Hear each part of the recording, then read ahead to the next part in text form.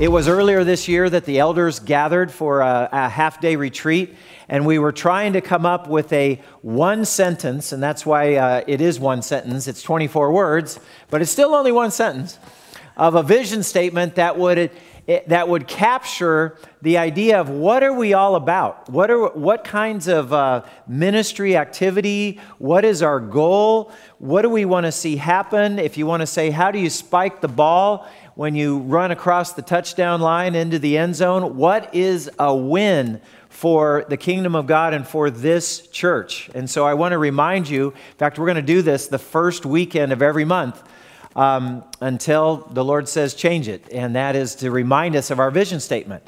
And so it says this: Sebastopol Christian Church exists to build a family of hope-filled followers of Jesus. So we're in the process of building. We're not done. None of us have arrived yet. I am perhaps more like Jesus than I was 10 years ago, but I still have a long way to go. And I think, man, I'm surprised nobody said amen to that. And the reality is, so are you. You know, that God is not finished with us yet. We're building this hope-filled followers of Jesus, and we're building a family, because when we come into God's church together, He makes us brothers and sisters of the same Heavenly Father. And that puts us into God's family together. And so whether you're Jewish or Gentile, whether you're male or female, whether you're slave or free, no matter what ethnic background, what language background, God has made us all one in Christ Jesus. And we want to build on that. We want to build this, and not just a family of believers that walk around, down in the dumps all the time. We want to build a family of believers who are hope-filled, filled with the hope that God gives us, filled with the hope of the gospel, filled with the truth that when Paul says, I am not ashamed of the gospel, for the gospel is the power of God to save everyone who believes. The gospel is the power of God to save everyone who believes. So we're going to continue speaking and preaching and communicating that good news message. So we're building up these hope-filled followers of Jesus, and then it doesn't end there. Because once you and I are saved, once we are brought into a saving relationship with Christ, He says, great, now I want to equip you. Now I want to fill you. Now I want you to be a minister of my new covenant. Now I want you to be my ambassador to go to a world that needs to know that there's a God who loves them, that there's a Savior who died for them, that there's a Holy Spirit who can fill them and empower them to live the kind of life that God meant us to live, that He created us to live. So we're going to, together by God's grace and power and Holy Spirit, we're going to bring others into a growing relationship with Jesus Christ. That's what we tried to do all week with Vacation Bible School. 160 kids, 32 preschoolers, 4 and 5-year-olds, 128 elementary kids, and we knew every one of them because they know how to have the joy of the Lord once they get going on those songs. And there's a lot of electricity in the room, and the electricity pumps us up until about 1 o'clock, and then we go home, and everybody's like, all right, now we're going to rest up and get ready for the next day. But it was great because many deep gospel seeds were planted in those young lives. And even if they don't come back to church right now, we know that the truth of God's word has been planted in their hearts. And in some of those kids' cases, they're going to be talking about God and what they've learned to their moms and dads. And maybe, just maybe, and that's our prayer, that these parents would faith in them would be rekindled. Because I have to think a lot of those parents, when they were kids, maybe they went to Vacation Bible School. Maybe they had an encounter with the good news message of Christ and the Christian faith. And maybe they even embraced the Christian faith at one time. But over time, somehow, they drifted away. The Bible does say in Isaiah's chapter 53, all we like sheep have gone astray. Each of us has turned to our own way. And maybe they've turned away from God and drifted away from the faith for a little bit. But maybe this Vacation Bible School could be used by God as a catalyst to help bring them back. And that's what we're praying. Amen. And we pray that you will join us in those prayers. All right, we are in a series now. It's called We Have This Treasure. That comes from the book of 2 Corinthians chapter 4. In fact, we're going to be in chapter 4 next week. And we're going to be reading that scripture. We have this treasure in jars of clay. in jars of clay. So we're going to focus on that next Saturday and Sunday. Right now, we're going to be talking about a message called Managers of the New Deal. Managers of the New Deal. We're not talking about FDR, Franklin Delano Roosevelt in the 1930s, the New Deal. No, nobody's in here is that old. Maybe Lyle? I'm thinking, was somebody around when that was happening? Maybe so. Maybe you were very young when the New Deal came in to try to help us get out of the Depression. But when I'm talking about a new deal here, I'm talking about the new agreement with God, the new contract that God has with us in His Son Jesus. It's also called the new covenant, the new agreement. And God has made us ministers of this new covenant. He's made us managers. We don't own anything in the gospel. We don't own God or Jesus or the Holy Spirit or anything like that. We are His servants, but by His grace, He makes us managers. And we're going to see that this morning. So let's go right to the beginning. If you have your Bibles, we're going to be in 2 Corinthians chapter 3. If you want to look on your Bibles in the pew racks in front of you, I believe it's on page 804 in most of those Bibles. Let's go ahead and go to the Lord in prayer. Lord, we're grateful for your word. It is a lamp to our feet. It's a light to our path, and we want it to guide us in how we live our lives. But we can't fully understand your word without the Holy Spirit and His help. And so just as we sang earlier, we sang, Spirit of the living God, fall afresh on us. Lord, we're asking your Holy Spirit to do that right now, to illuminate our minds and our hearts and our understanding. Help us to really see clearly what your word is saying to us, and give us the ability to figure out and to understand how we can apply this word of life to our lives so that we can become more like your Son, Jesus. Lord, I ask your blessing on your servant. Give me clarity and purpose and passion as I preach your word today. We lift up these prayers to you in Jesus' name. Amen. So we come to the very first 3 verses of 2 Corinthians chapter 3, and we ask this question: what is it that authenticates a ministry? What is it where you can tell that somebody is really having an effective Christian ministry? And I submit to you that the answer is look in the lives of the people to whom that person is serving or ministering to. Is there any life change? Is there any difference in the way they see the world or they see God? Is there any difference in the way that they live their life? Do they have a little bit more of the fruit of the Spirit in their lives? Do they have more love and joy and patience and kindness and peace and gentleness and faithfulness and self-control? Do we see that more in the lives of the congregation or in the ministry of the person who is serving? That is what really authenticates a ministry. Paul is sort of going to remind the Corinthians of that in this passage right here. So Paul says, are we beginning to commend ourselves again? Or do we need, like some people, letters of recommendation to you or from you? And then Paul says, here's the reality. We don't need a letter of recommendation. We don't need somebody from Jerusalem writing this letter and putting the seal of the church, the original church in the book of Acts, saying these guys are the real deal. They are real servants of Christ. They're real teachers of the kingdom of God. You can trust these guys. Paul says, we don't need a letter of recommendation like that because verse 2, he says, you yourselves are our letter, written on our hearts, known and read by everyone. You show that you are a letter from Christ, the result of our ministry. And in fact, then he goes on to say, you know what, this letter, that you guys are the letter from Christ, written not with ink, but on human hearts, what you're showing that you're not written with ink, but you're the letter that's actually written by the living God. You're not written on tablets of stone, but you're written on tablets of human hearts. Apparently, Paul's battling these false teachers who are coming into Corinth, and they began to teach this church. They had falsified letters of recommendation saying that they were authenticated and they had the authority to do what they were doing.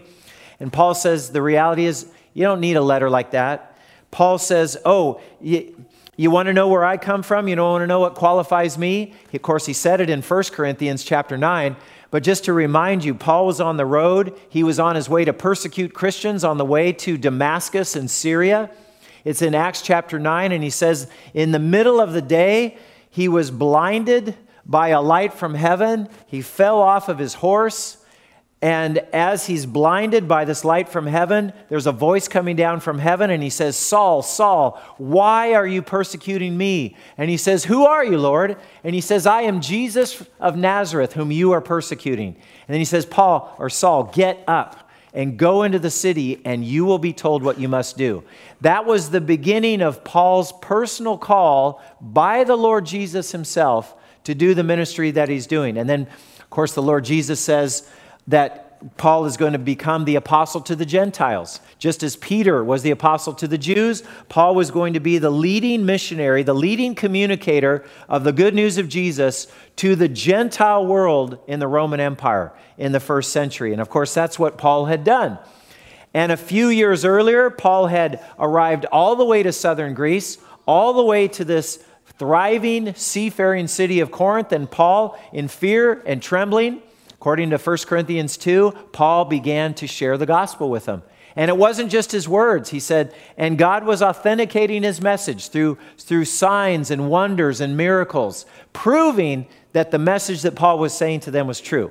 And so Paul says, in fact, not just that the message was true, but that many people had turned from darkness to light. Many people had become followers of Jesus. They had crossed the line of faith, and they began to follow him. Many of them were baptized, and a new church from nothing began in the city of Corinth. And that church was now thriving. And of course, now these false teachers come in and they're gumming up the works. And Paul's saying, don't forget, who was it that first brought you the good news message?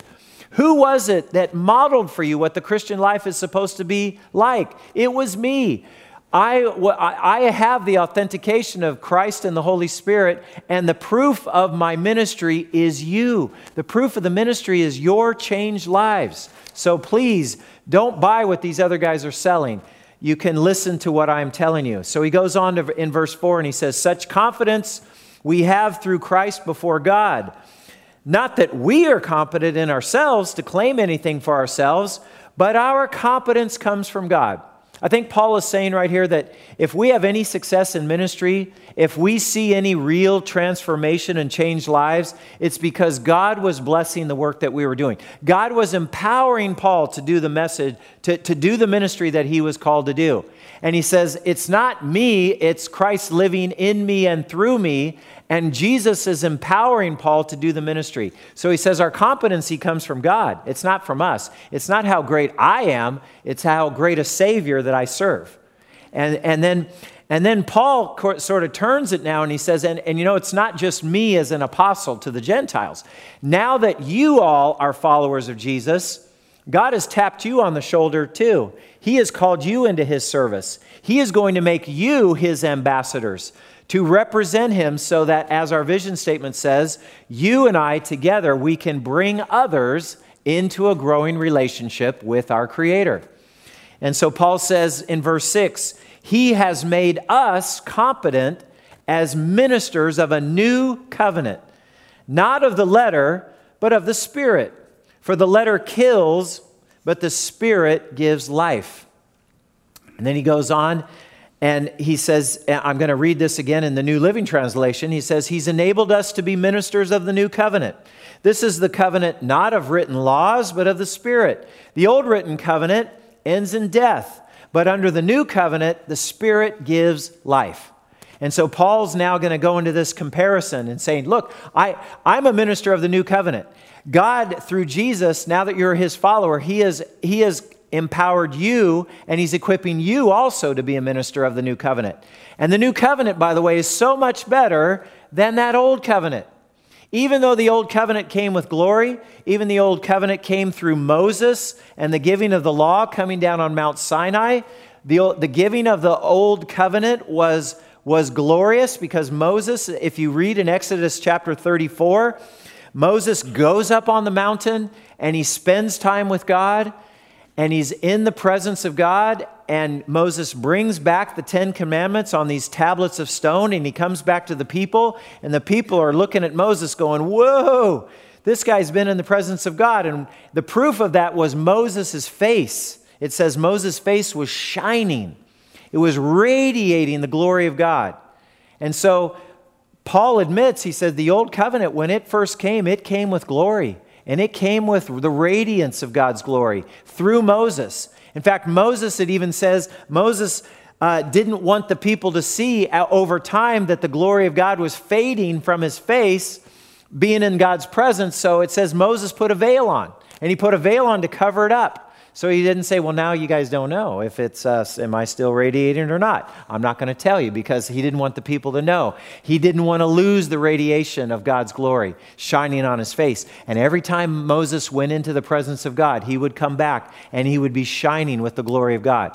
Now that is the old covenant. That is the law of Moses. Those are those 10 commandments plus another 513 commandments that the Jewish people were given by God to say, this is your calling now. You're going to be in a relationship with God. He's called you to be his chosen people. And in order to be in this covenant relationship with God, your job is to fill all these laws. Your job is to be obedient to all these laws. Thou shalt and thou shalt nots. And there were a lot of them. And they had to do that. But the problem with the old law, and this is why Paul is going to say the new covenant is so much better than the old covenant, because the problem with the Old Testament law was it was dependent upon us and our own human ability and our own human power to fulfill it. We didn't have the power of the Holy Spirit. We just had the commands of God. Thou shalt love the Lord with all thy heart. Thou shalt have no gods before me. You shall honor your father and mother. You shall not make any graven images. You shall not commit adultery. You shall not murder. You shall not bear false witness or lie. You shall not covet your neighbor's things. And we hear that law and we say, man, if everybody lives that way, we're going to have a great, amazing, free society. But here's the problem. The power to live out that law, to fulfill that law, came from us and our own will and our own heart. And Paul is making the case and saying that Old Testament law, that covenant, was meant to be with us for a time, but it wasn't meant to be in perpetuity. What the Old Testament law, Paul says in the New Testament, Paul says the purpose of the law was to lead us to Christ. The purpose of the law was to show us that we are too weak to keep this law in and of ourselves, and that we're sinners, we're breaking the law all the time, and we need a Savior. We need somebody to rescue us from this body of sin and death. And then along comes Jesus. And he institutes the Lord's Supper, and he dies on the cross, and he's buried, and he's raised again. And so Jesus is the author and the finisher and the initiator of the new covenant. And he appoints Paul to be a minister of this new covenant. And this new covenant is so much greater than the old covenant. In fact, Paul's going to make this comparison. We go down to verse 7 of 2 Corinthians 3, and he says, now, if the ministry, and he's talking about the old covenant here, if the ministry that brought death, remember it brought death because if we disobey this law, we are lawbreakers, and the wages of sin is death.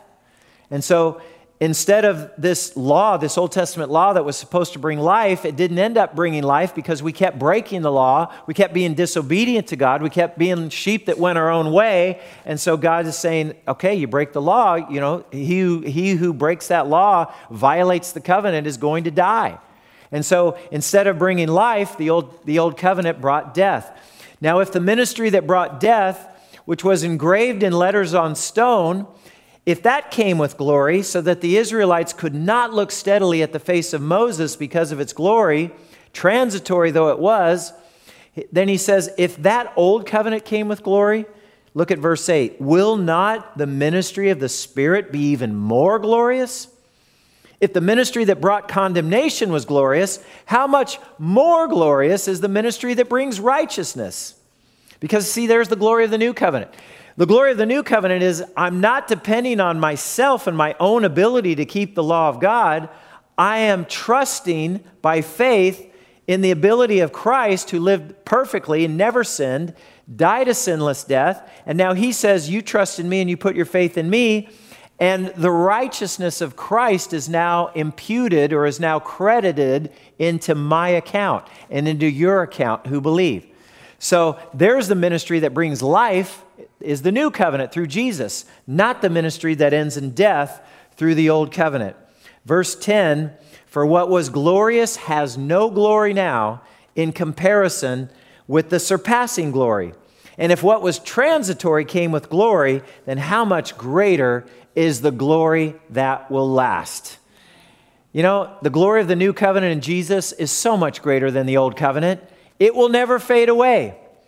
In the old covenant, the old agreement with God, if that was glorious, how much more glorious is the new covenant? Jesus' once for all sacrifice was so much superior than all the sacrifices in the temple system in Jerusalem, because they were sacrificing innocent animals every day for the sins of the people. Every day, twice a day at least, there was an innocent lamb that paid with his life for the sins of the people. And that only forgave them up until that moment. And then when the people went and sinned again, there had to be another sacrifice. The beauty of Jesus is that he was a once-for-all sacrifice. Jesus doesn't have to die over and over and over again. He already died once. That's all. That fully satisfied the wrath of God against sin. And so now through Jesus, we have this new covenant, new relationship with God that is lasting and glorious and of way surpassing glory than it ever was in the old covenant. So it says in verse 15, so if you go to the book of Hebrews, and by the way, if you want to see in the New Testament where the explanation is of why the new covenant is in Jesus is so much superior than the old covenant, you want to go to the book of Hebrews. I'm going to quote twice from Hebrews, first in chapter 8, where it says in Hebrews 8, verses 6 and 7, says, but in fact, the ministry Jesus has received is as superior to theirs as the covenant of which he is the mediator of is superior to the old covenant. The new covenant is established on better promises. For if there had been nothing wrong with the first covenant, no place would have been sought for another. That's in Hebrews 8 and Hebrews 9. It says, for this reason, Christ is the mediator of a new covenant, that those who are called may receive the promised eternal inheritance, now that he died as a ransom to set them free from the sins committed under the first covenant. So Jesus dies as a ransom payment for our sin. Jesus dies once for all, institutes the new covenant. It's of surpassing glory. It's of a glory that will never fade away. You know, and I remember a story in John's gospel. When you go to the very beginning of Jesus' ministry, Jesus goes down, he's baptized by John the Baptist, comes out of the water, goes into the wilderness for 40 days to be tempted by the devil, comes back from that victorious time of testing, and John the Baptist looks over and he says, look, or behold, the Lamb of God who takes away the sin of the world. And a few of John's disciples look over and say, really? The Lamb of God? We need to go meet that guy. So they went over and they started talking to Jesus, and they asked him a question, some dumb question like I would have asked, which is, hey, Rabbi, where are you staying? You know, it's just like, I don't know what else to say. So they said, where are you staying? And Jesus said, come and see. I love that about Jesus, you know, come and see. You want to know if I'm really the Son of God? Come and see. You want to know if I'm the Savior of the world? Come and see. You want to know if I'm really worth following when I say that I'm the way, the truth, and the life? Why don't you come check me out? He's inviting us to investigate who he is. And he did that with the early disciples. So he says, come and see. They spent time with him. And then there was this moment where one of the disciples got so excited about meeting Jesus that he had to tell his friend and bring his friend to Jesus. And he says to him, we have found the one. We have found the one Moses wrote about in the law, and about whom the prophets also wrote, Jesus of Nazareth, the son of Joseph. So in other words, even by the Holy Spirit was revealing to this guy that even in the law of Moses, there was this pointing ahead to the time when there would be a Messiah, there would be a Savior. There would be somebody to come along who would be the fulfillment of all this Old Testament law. You can read about it in Isaiah 53. You can read about it in Isaiah 7, where it says the virgin will conceive and give birth to a son, and they will call him Emmanuel, which means God with us. Where in the world would God be with his people in such a physical way, if not the birth of Messiah? In Isaiah chapter 9, it says, and he'll be called, the son, unto us a son is born. Unto us a son is given, and the government will be on his shoulders. And they gave Messiah 4 names. What human being, who's only a human being, could fulfill these 4 names? They said they're going to call him Wonderful Counselor. They're going to call him Mighty God. They're going to call him Everlasting Father. And they're going to call him Prince of Peace. And the government will be on his shoulders. So they're pointing to, the prophets in the law in the Old Testament were pointing to the coming of Messiah. And Paul says the Messiah is here, and he's instituted the new covenant, and the new covenant is so much better than the old covenant. Listen, Paul says, if anyone ought to know the old covenant, he knew the old covenant. He said, as far as legalistic righteousness before that, I was trying to be a right living guy before God, but I considered all that rubbish. I threw all that away for the surpassing greatness of knowing Jesus Christ as my Savior. So Paul knows how much better the new covenant is than the old covenant. So we're going to jump ahead now, and we're going to go all the way down to verse 17, because I want to focus on this because we are in the weekend right before July 4th. And I just want to share a few words with you on this. Verse 17 of 2 Corinthians chapter 3, he says, now the Lord is the Spirit. And where the Spirit of the Lord is, there is freedom. It was no accident why we sang that song, free to run, free to dance, free to live, because it ties in the truth that is right here in this verse. Now the Lord, talking about Jesus himself, the Lord is the Spirit, and wherever the Spirit of the Lord is, there is freedom. There's freedom. There's not condemnation. Remember Romans 8. It says, there's therefore now no condemnation for those who are in Christ Jesus.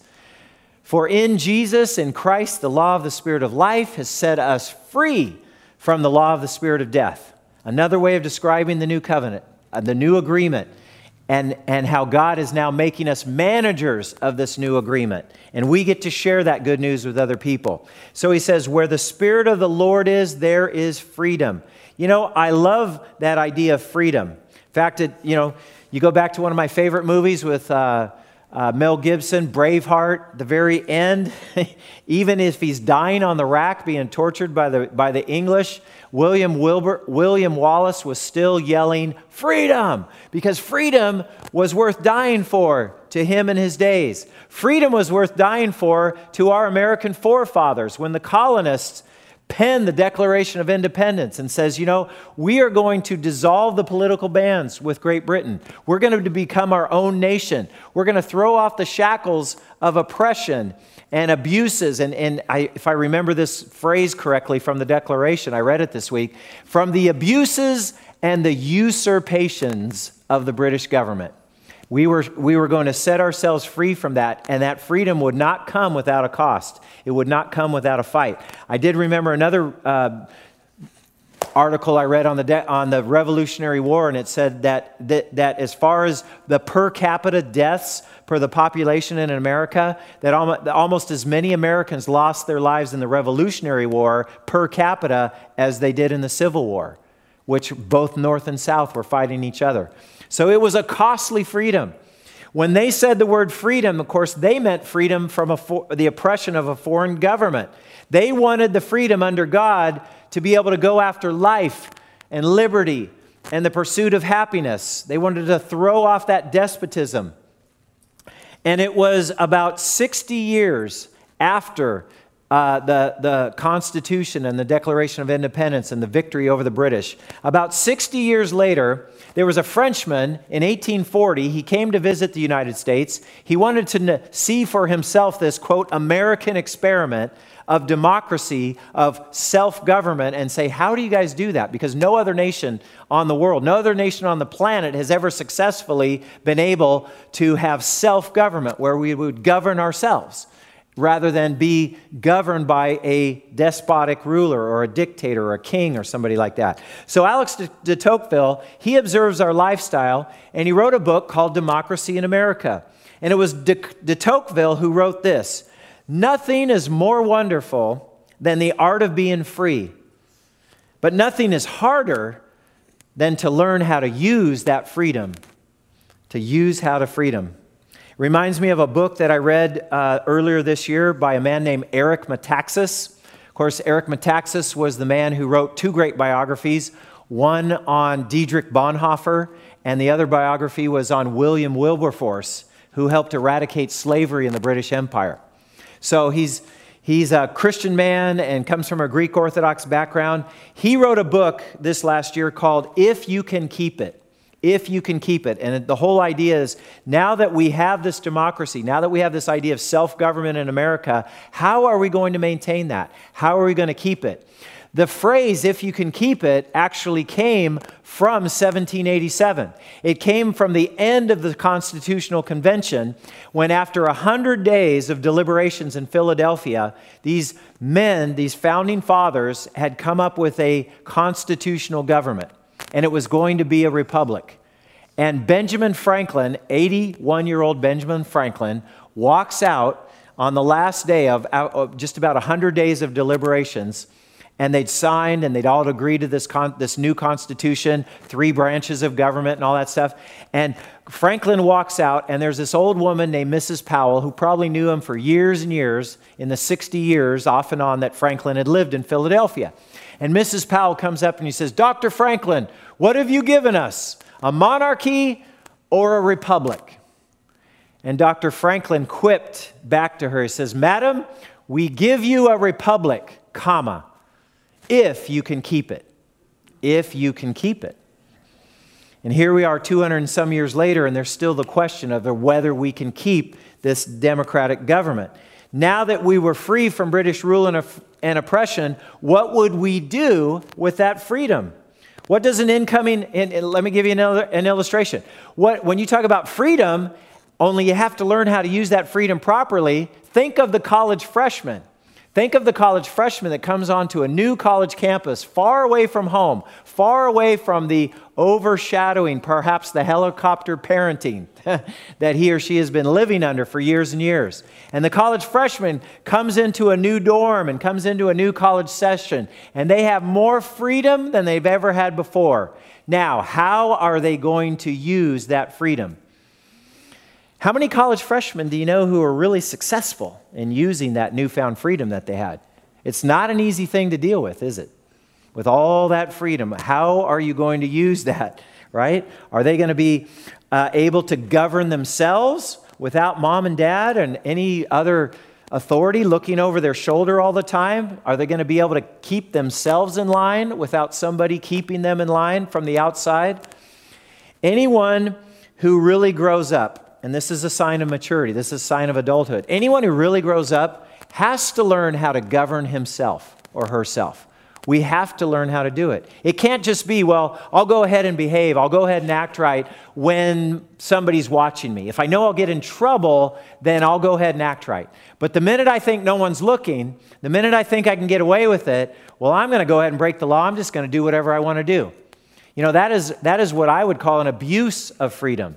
That is freedom to do whatever you want to do, not the freedom to do what you ought to do, right? And so we have a quote from Paul in the book of Galatians where he's talking about the freedom that we have in the new covenant, right?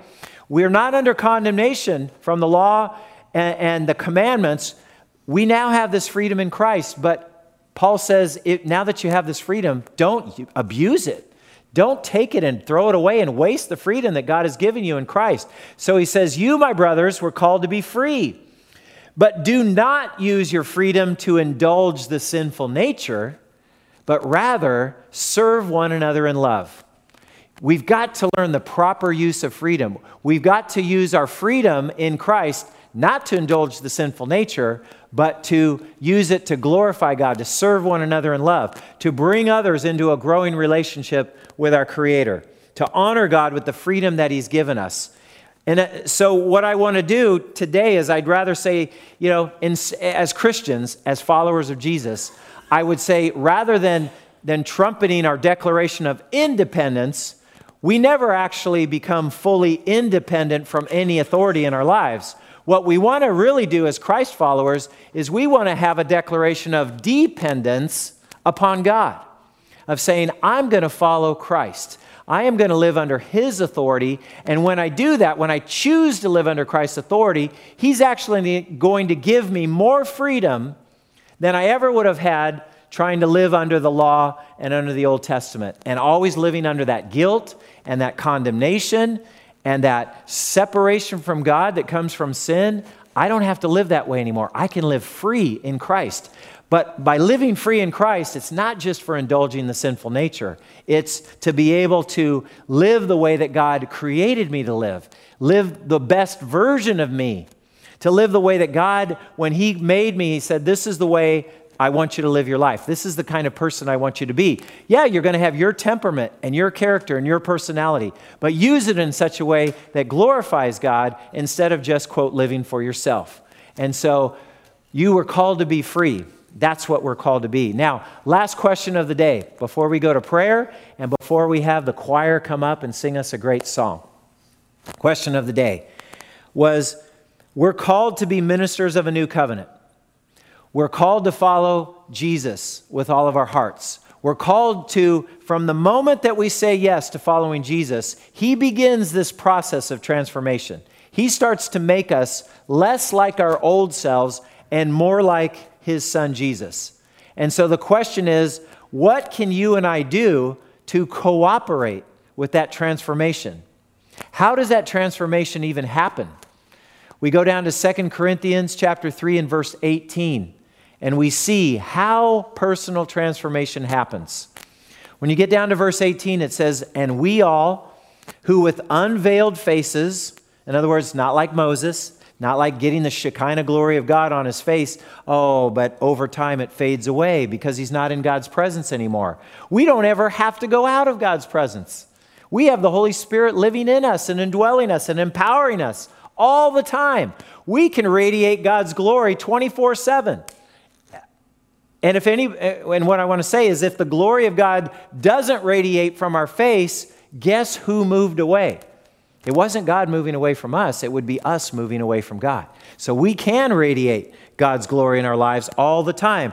We who with unveiled faces contemplate the Lord's glory, we are being transformed into his image with ever increasing glory. The more that you and I become like Jesus, the more glory is going to exude from our lives. Ever increasing glory. Very much like Stephen in Acts chapter 6. On the day he died, the day Stephen became the first martyr, Stephen was a man full of the Holy Spirit. And it says he was arguing and with the unbelieving Jews, proving to them from the scriptures that Jesus was the Messiah. And they dragged him and they arrested him and they brought him before the Jewish high council, the Sanhedrin. And they said, as the Jewish high council looked over at Stephen, they saw that his face was shining like the face of an angel. Stephen was living in the presence of Christ. Stephen was radiating the glory of Christ. And they saw that in him.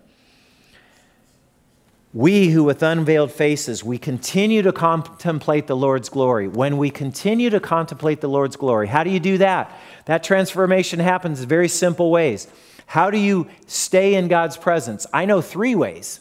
There's more than that. But the 3 ways that came to mind was reading his word, letting God's Spirit speak to us through his word, praying to him, communicating with God, our Creator and our Redeemer. So reading his word and praying, and then sharing his love with other people, sharing his good news with other people, fellowshipping with the body of Christ, not neglecting the assembling together, where we learn how to grow together, to encourage one another, to teach one another, to admonish one another, to build up one another, to honor each other, to pray for one another, to bear one another's burdens. All of those one another's, when we do that together in the assembly of God's people together, we're going to collectively grow and build ourselves up in love. But we have to be together with other people to do it. So that's how we continue to grow with ever increasing glory. And all of that change, that transformation, it says it comes from the Lord who is the Spirit. We can keep on shining his glory in ever increasing ways. We don't have to cover our faces. We can let the bright glory of the Lord exude through us as the Lord's Spirit makes us more and more like himself. Let's close with a word of prayer.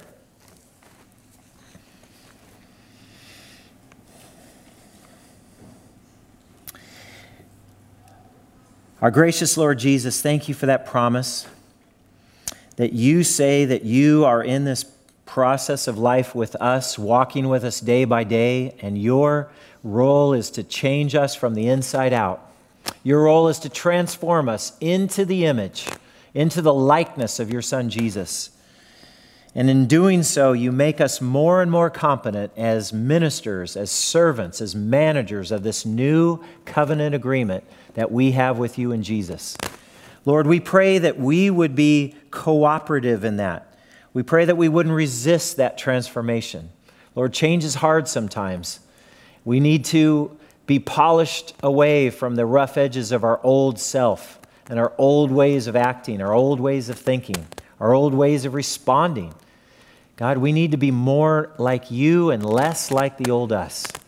And we need your Spirit to continue to work in our lives to make that happen. So, Father, help us. Help us to be transformed daily into the image of your Son. Help us to find the freedom where it says, it is for freedom that Christ has set you free. Lord, we pray that we would experience that freedom, that victory over the controlling, the clutches of sin, our old self and our old ways. God, we want to be free of that. So, Lord, we're asking for your help. Help us to walk in step with you each day. Help us to be reminded that we can be shining your glory in our lives as we spend time with you, and your glory just fills us. And that glory doesn't have to end. It doesn't ever have to fade. We can continue to exude that by your grace and through your power. And we pray that you would do that in our lives and help us experience that freedom every single day. Thank you for your love. Thank you for Jesus. Thank you for initiating that new agreement with us. And we pray that we would do our part to live it out and to pass it on. And we pray in Jesus' name, amen.